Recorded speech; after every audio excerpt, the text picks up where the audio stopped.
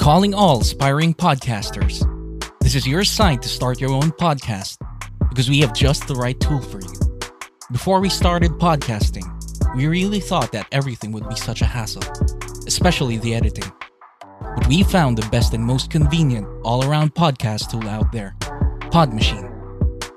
Podmachine will take care of all your podcasting needs, from audio production, designs, and marketing growth. All you have to do is sit back, relax, and keep creating great content that sounds professional. It's time for you to start sounding like a pro with Podmachine today. Sign up and get a free episode trial.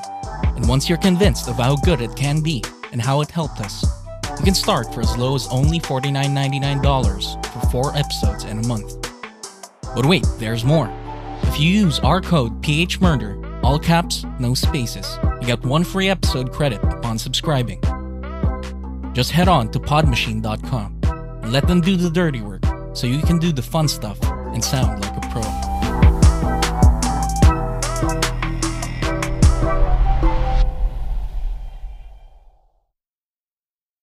Hello?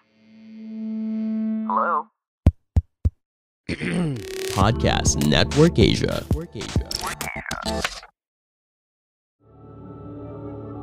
This episode may include topics, references, or discussions around sexual assault, domestic violence, stalking, physical violence, or subject matters that may be disturbing to some of our listeners. We do acknowledge that this content may be difficult. We also encourage you to care for your safety and well-being.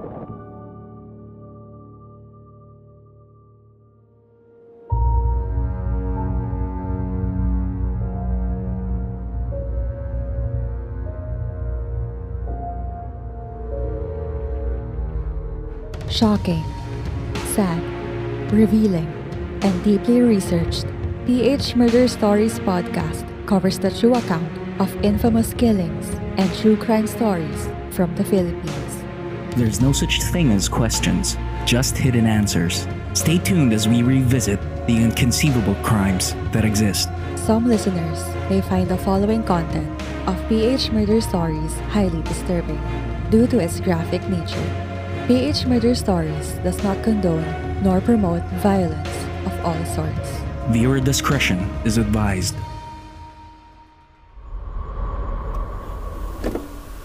Mas matindi raw to eh. Kesa dun sa Lucila Lalu story.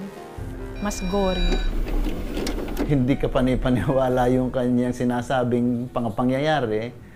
And therefore, hindi ka agad nagkameron ng directive ang aming hepe noon na magkameron ng sworn statement taking or mag-conduct na kagad ng investigation. Instead, ang ginawa nung hepe ko noon, si Atty. Sakaging, inorderan ako na puntahan mo nga yung lugar na sinasabi nito at tingnan mo kung anong katotohanan. Okay naman, masayahin siya eh. Palabiro, matahimik lang siya, nag-aral, dire-diretso naman, hindi naman bulak-bulero. Siguro nagigilty siya dahil may asawa siya eh, di ba? Gusto na niyang putulin yung pakikipagmabutihan niya dun sa boss niya. Director, bakit ito naging isang celebrated case? Kukumpara natin sa celebrated case also ni Lucila Lalu, yung kay Lucila Lalu, hiniwa-hiwa lang. Ito hindi. Bukod sa pinaghiwa-hiwa, inilabas pa yung mga laman loob. Inalis pa yung ari.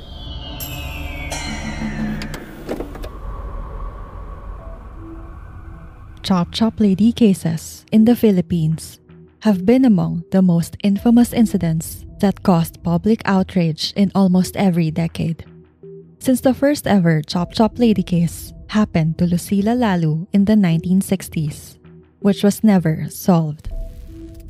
Before Lucila Lalu, Chop Chop cases had been unheard of. The gruesome sight of chopped up body parts found in different areas of the metro was so sinister it caused widespread fear. Soon, newspaper headlines talked about the so-called Chop Chop Lady.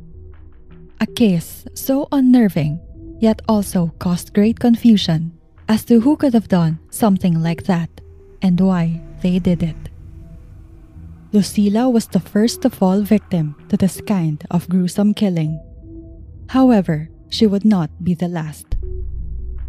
In the early 1990s, another Chop Chop Lady case would shock the entire nation after the mutilated body of Elsa Castillo was found in Barangay Polong, Santa Rosa, Laguna.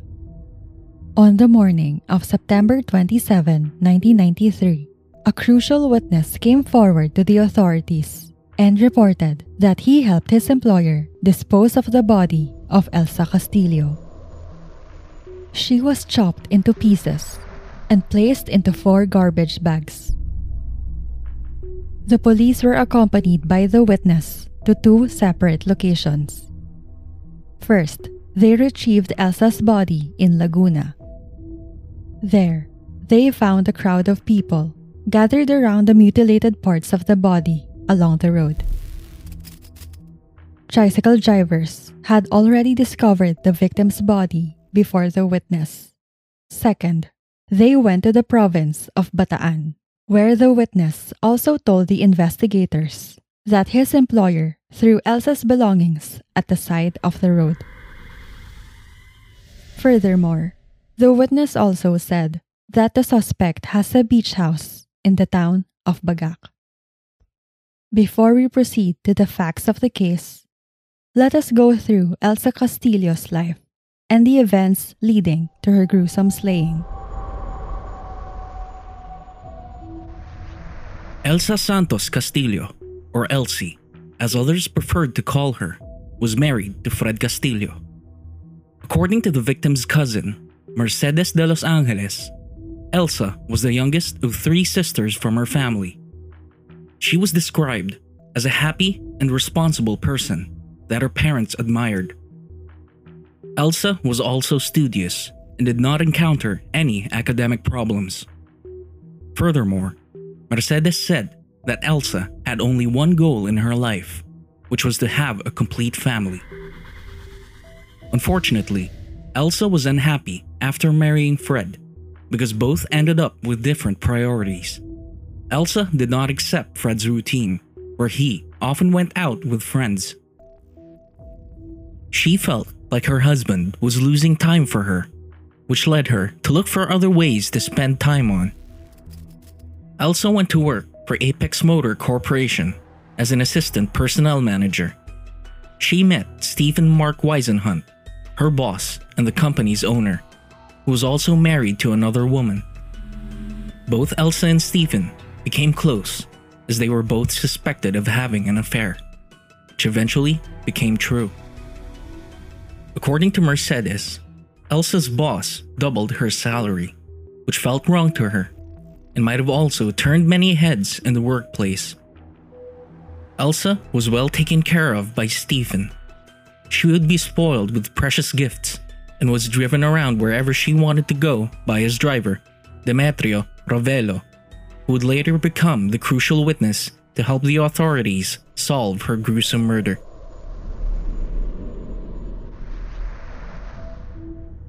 Demetrio Ravello told authorities that he last saw Elsa alive on September 23, 1993, after picking her up at her mother's home in Blumentritt, Manila. He drove her to the Platinum Condominium in Green Hills, where his employer, Stephen Weisenhunt, was staying. In the condominium lobby, Elsa met Ravello and requested him to go to Apex Motors Corporation to give a paper bag to Amy Serrano, one of the managers. After dropping off the paper bag, Ravello went back to the condominium, where he received another request from his employer. Weisenhunt asked Ravello not to go home just yet, as he would bring Elsa back to her home at 10 in the evening. However, after waiting until past 10, Ravello had not heard from Weisenhunt on whether or not he still needed to take Elsa back to her home. After waiting for a few more hours, Ravello informed Lucy, Weisenhunt's housemaid, that he was going home. The following day, on September 24, Ravello went back to the condominium to pick up his boss. Lucy asked Ravello if he had seen a kitchen knife that was missing. Weisenhunt overheard his maid and told her that the knife was in his bedroom. He went inside to get it, then gave the knife back to Lucy.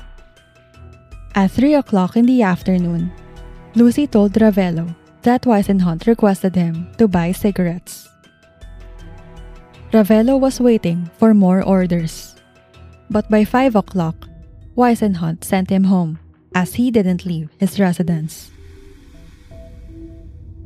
On the next day, September 25, Ravello went back to the condominium to ask Weisenhunt if he could go to Apex Motors Corporation. He wanted to follow up on his salary, which Weisenhunt agreed to.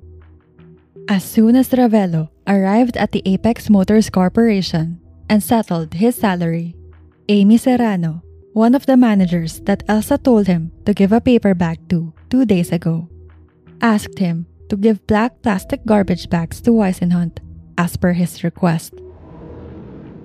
Amy then asked Ravello about Elsa's whereabouts, to which Ravello said that Elsa was at Weisenhunt's condominium, despite not seeing her ever since he dropped her off.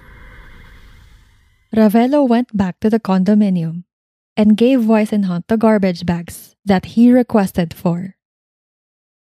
Later on, Weisenhunt ordered Ravello to drop off Lucy at Cubao, and for him to get some clothes and other belongings, as they will be heading to Weisenhunt's rest house in Bagak, Bataan.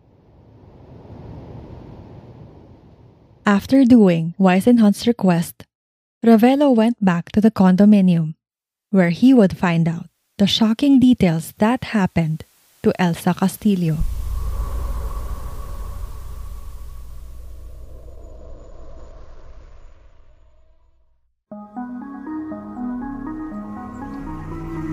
A serial killer in North China, an American trapped in North Korea, and a Mongolian spy in Malaysia. These are just a few of the stories that I will be featuring in the second season of my podcast. Hi, my name is Christine Abrigana, and I am the host of Asia in the Shadows, a weekly true crime podcast. Episode 1 will be published on the 2nd of February, 2022. So Shadow friends, make sure you are ready. Listen to Asia in the Shadows on any of your preferred podcasting platforms. See you soon.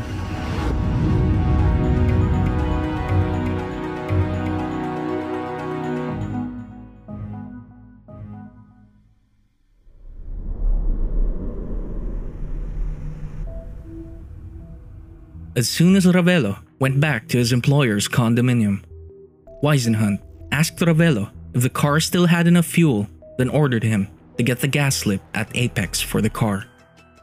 It was already around noon when Ravello got the gas slip from Apex. He had lunch at an establishment near the condominium before he headed back to Weisenhunt. He stayed at the servants' quarters to rest before their trip to Bataan. Weisenhunt suddenly went to Ravello's room and asked him how long he wanted to work for him. Ravello said that he wanted to work for him forever and expressed his trust in him. Weisenhunt then told Ravello, "May problema ako, Rio." He told Ravello about Castillo's death, to which Ravello replied, "Bakit mo siya pinatay?"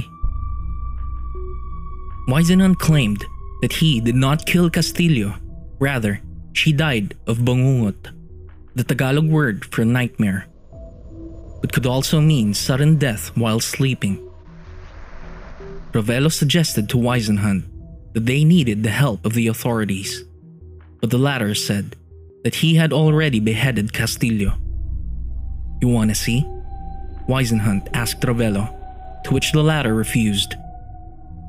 After knowing what happened to Castillo, Ravello went through a series of emotions, sadness, grief, and fear, as he tried to grasp the situation that he was in. Afterward, both of them went to Shopsville at the Green Hills Shopping Center to buy a suitcase. According to Ravello, Weisenhunt was very nervous and his eyes were teary and bloodshot. Upon returning to the condominium, Weisenhunt asked for Ravelo's help to put Castillo's body parts in garbage bags. Ravelo also found the dismembered hands, feet, and head of Castillo in the bathroom. He lifted Castillo's head by the hair, then placed it in the garbage bag. He helped Weisenhunt put the rest of the body parts in 3 separate bags. He did not contest anything, as he was afraid that Weisenhunt might end up killing him as well. The garbage bags were then placed in a suitcase that they had just bought at Shopsville. They brought it down to the parking area to load it in the trunk of Weisenhunt's Mitsubishi Galant with a plate number PPN 700. At 2 o'clock in the afternoon, with Ravelo steering the wheel, they went around Batangas and Tagaytay City to look for a place to dispose of Castillo's body. It was already past 6 in the evening when it was decided to dump the garbage bags containing Castillo's body parts along the road of Barangay Polong, Santa Rosa, Laguna. After emptying the suitcase, Ravelo got back inside the car. Weisenhunt told him, "Tayo na Rio. Tuloy na tayo sa Bataan." At 6:30 in the evening, they were going to the rest house in Bagak, Bataan. While on the way to Bataan, Weisenhunt ordered Ravelo to stop at 2 different locations to dispose of Castillo's belongings. On top of one bridge, Weisenhunt threw a bag into the river, while on another bridge, he lit Castillo's clothes on fire and threw them into the river as well. Inside the car, Weisenhunt took papers out of a bag, tore them to pieces, and threw them out the window. While on the road, Weisenhunt also threw Castillo's bag and dress. It was around midnight when they arrived at the rest house. Throughout the night, Ravelo was afraid that he might be the next victim. At 11 o'clock in the morning of September 26, 1993, Weisenhunt ordered Ravelo to clean the car's trunk so that it wouldn't emit any foul-smelling odor.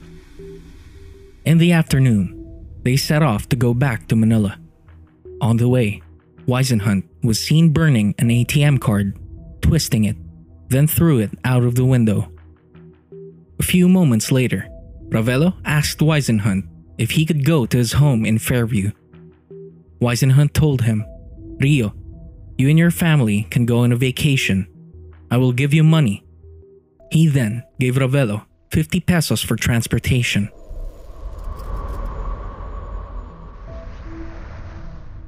When Ravelo arrived at his home, he immediately told his family about what he went through with his boss. The following day, Ravelo decided to come clean and seek justice for Elsa Castillo through Fiscal Joey Diaz at the Department of Justice.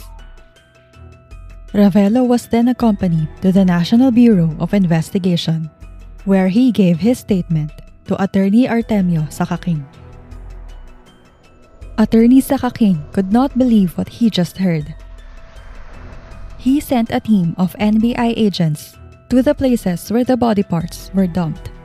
At Barangay Polong, Santa Cruz, Santa Rosa, Laguna, a herd of people were gathered around the mutilated body parts discovered by tricycle drivers by the road. It was confirmed that Ravelo's statements were true. Together with NBI agents, Ravelo went to the family of Elsa to tell them the tragic news of her death.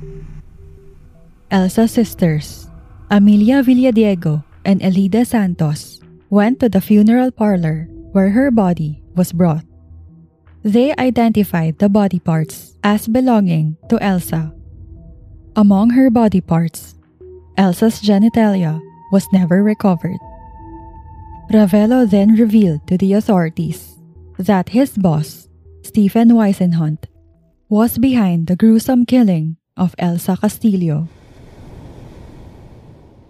On September 28, 1993, as Weisenhunt was driving up to the parking area of Apex Motors Corporation, he was arrested by the NBI. According to attorney Sakaking, Whisenhunt's car had to be impounded since it was used to commit the crime.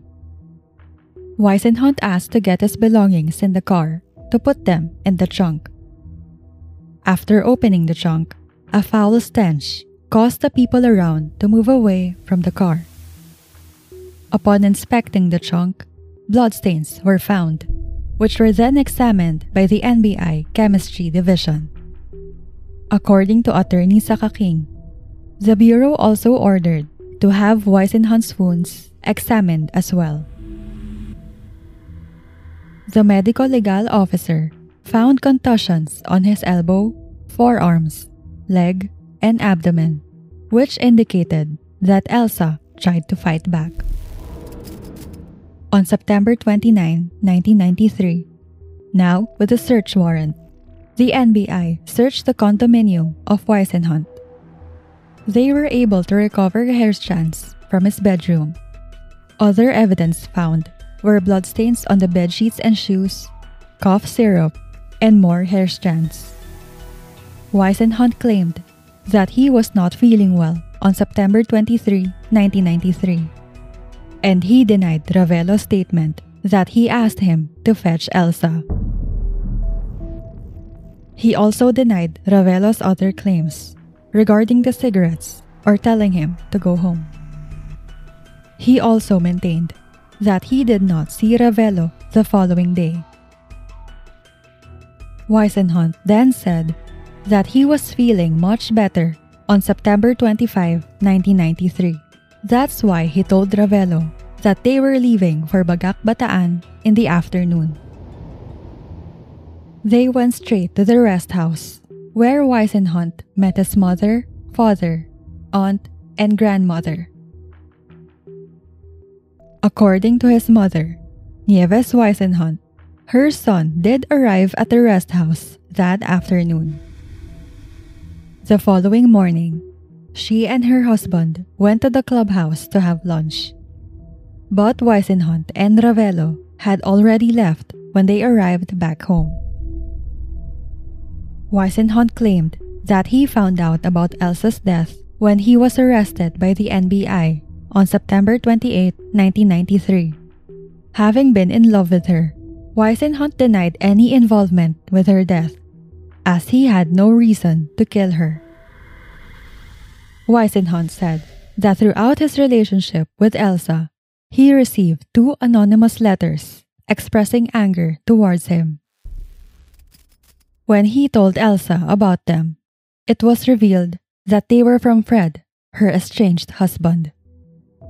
Frances Season, Whisenhunt's aunt, claimed that she never saw anyone in his bathroom when she visited him from September 23 until September 25. On the other hand, Teresa Whisenhunt, Stephen's sister-in-law, testified that her blood was found in the condominium as she had her period every time she stayed there. Her blood type was B, which was also the same blood type determined by the NBI. Meanwhile, Demetrio Ravelo, accompanied by the NBI, went back to Bataan to recover Castillo's belongings that Whisenhunt had thrown out. Her bag, shoe, and shirt were recovered, which were sent to the NBI for further identification. According to Dr. Ronaldo B. Mendez, the medical legal officer who conducted Castillo's autopsy, her cause of death was multiple stab wounds to her chest. The physical evidence, such as hair samples and bloodstains, confirmed that Castillo's death occurred in Whisenhunt's bedroom. The autopsy report revealed that Castillo was stabbed at least 3 times in the chest. That, plus Ravelo's statement about how Whisenhunt had kept a knife in his bedroom, further confirmed Whisenhunt's involvement in the killing. The evidence against Whisenhunt was largely due to the statements of Ravelo, or the so-called prosecution star witness. Whisenhunt's statements regarding his version of the events were scrutinized, and it was found that Ravelo's versions were more consistent and credible. He refuted Ravelo's statements by saying that he had reprimanded him for reckless driving and asked him to tender his resignation, which led Ravelo to get back at him by pinning Elsa's death on him. The court rejected Whisenhunt's claim as they viewed Ravelo's act of informing Elsa Castillo's family about her death as a genuine course of action to bring justice to her senseless slaying. Whisenhunt then pinned the blame on Fred, Castillo's estranged husband, as he had sent threatening letters to him regarding his relationship with Elsa. However, Castillo was last seen alive and eventually killed in his condominium, which disproves Whisenhunt's claims that Fred was responsible for her death. Despite having no eyewitnesses to Castillo's death, the physical evidence and testimonies against Whisenhunt led to his eventual conviction. The bloodstains found in his bedroom and car matched Elsa's blood type, and the mutilated body parts found through Ravelo were identified to also be the victims. According to Judge Ricardo Molina, Whisenhunt killed Elsa Castillo because she decided to reconcile with her estranged husband, Fred. On January 31, 1996, Whisenhunt was convicted of murder and sentenced to reclusión perpetua, or 40 years imprisonment. He tried to appeal his case, but his claims would be debunked in 2001. Meanwhile, Fred Castillo, Elsa's estranged husband, could not contain his emotions when the verdict on Whisenhunt was finalized. He said, quote, "Elsa is probably happy now because it's her birthday today, and the decision was favorable. She would have turned 36, unquote.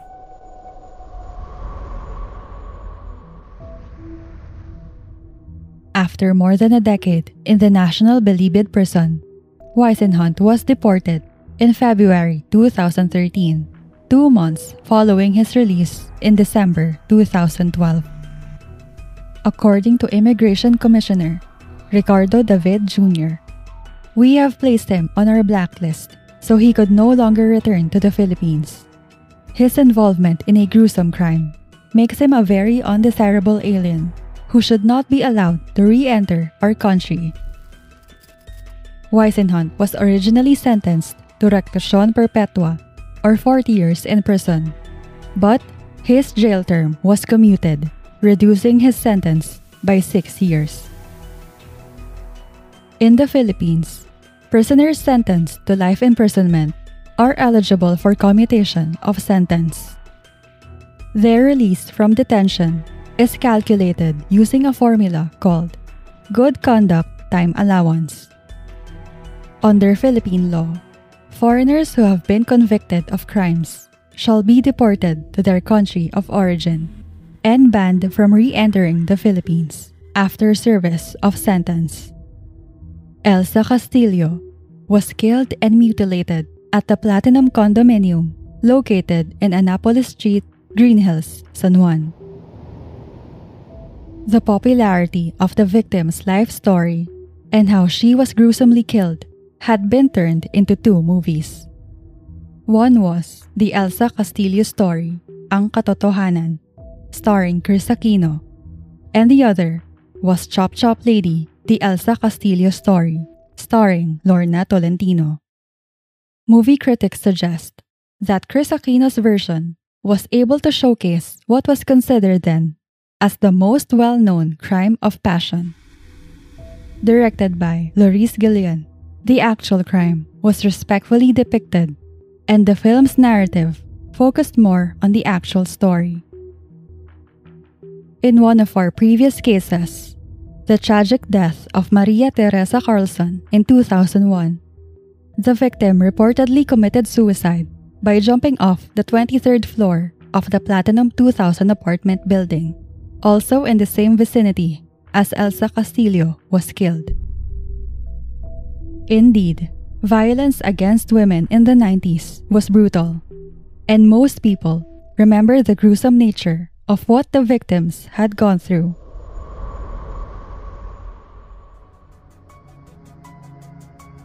We could only hope that seeking justice is as loud as talking about the grisly details behind every Chop Chop Lady case.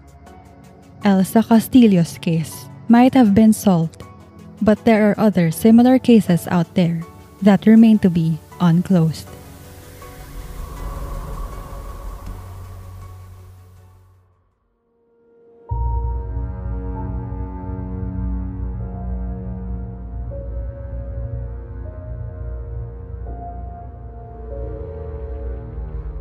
For further updates, please follow us on Facebook, Instagram, and Twitter at PH Murder Stories, and subscribe to our YouTube channel, PH Murder Stories. If you have case suggestions, please go to our website at phmurderstories.com and fill out the request form at File Your Blotter.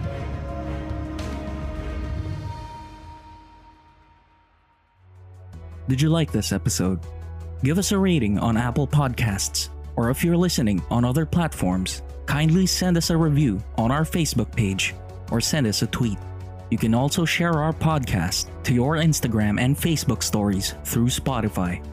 We're also inviting you to join our Facebook group, PH Murder Stories The Verdict, and participate in our discourse about true crime, both local and international.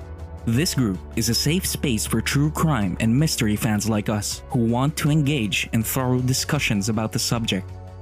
To all our listeners, we hope you could support us on Patreon. If you're fond of online shopping, you can also help our team earn a small commission by clicking our Lazada and Shopee affiliate links found in the description. Any amount you contribute will enormously help support our team to produce more quality content.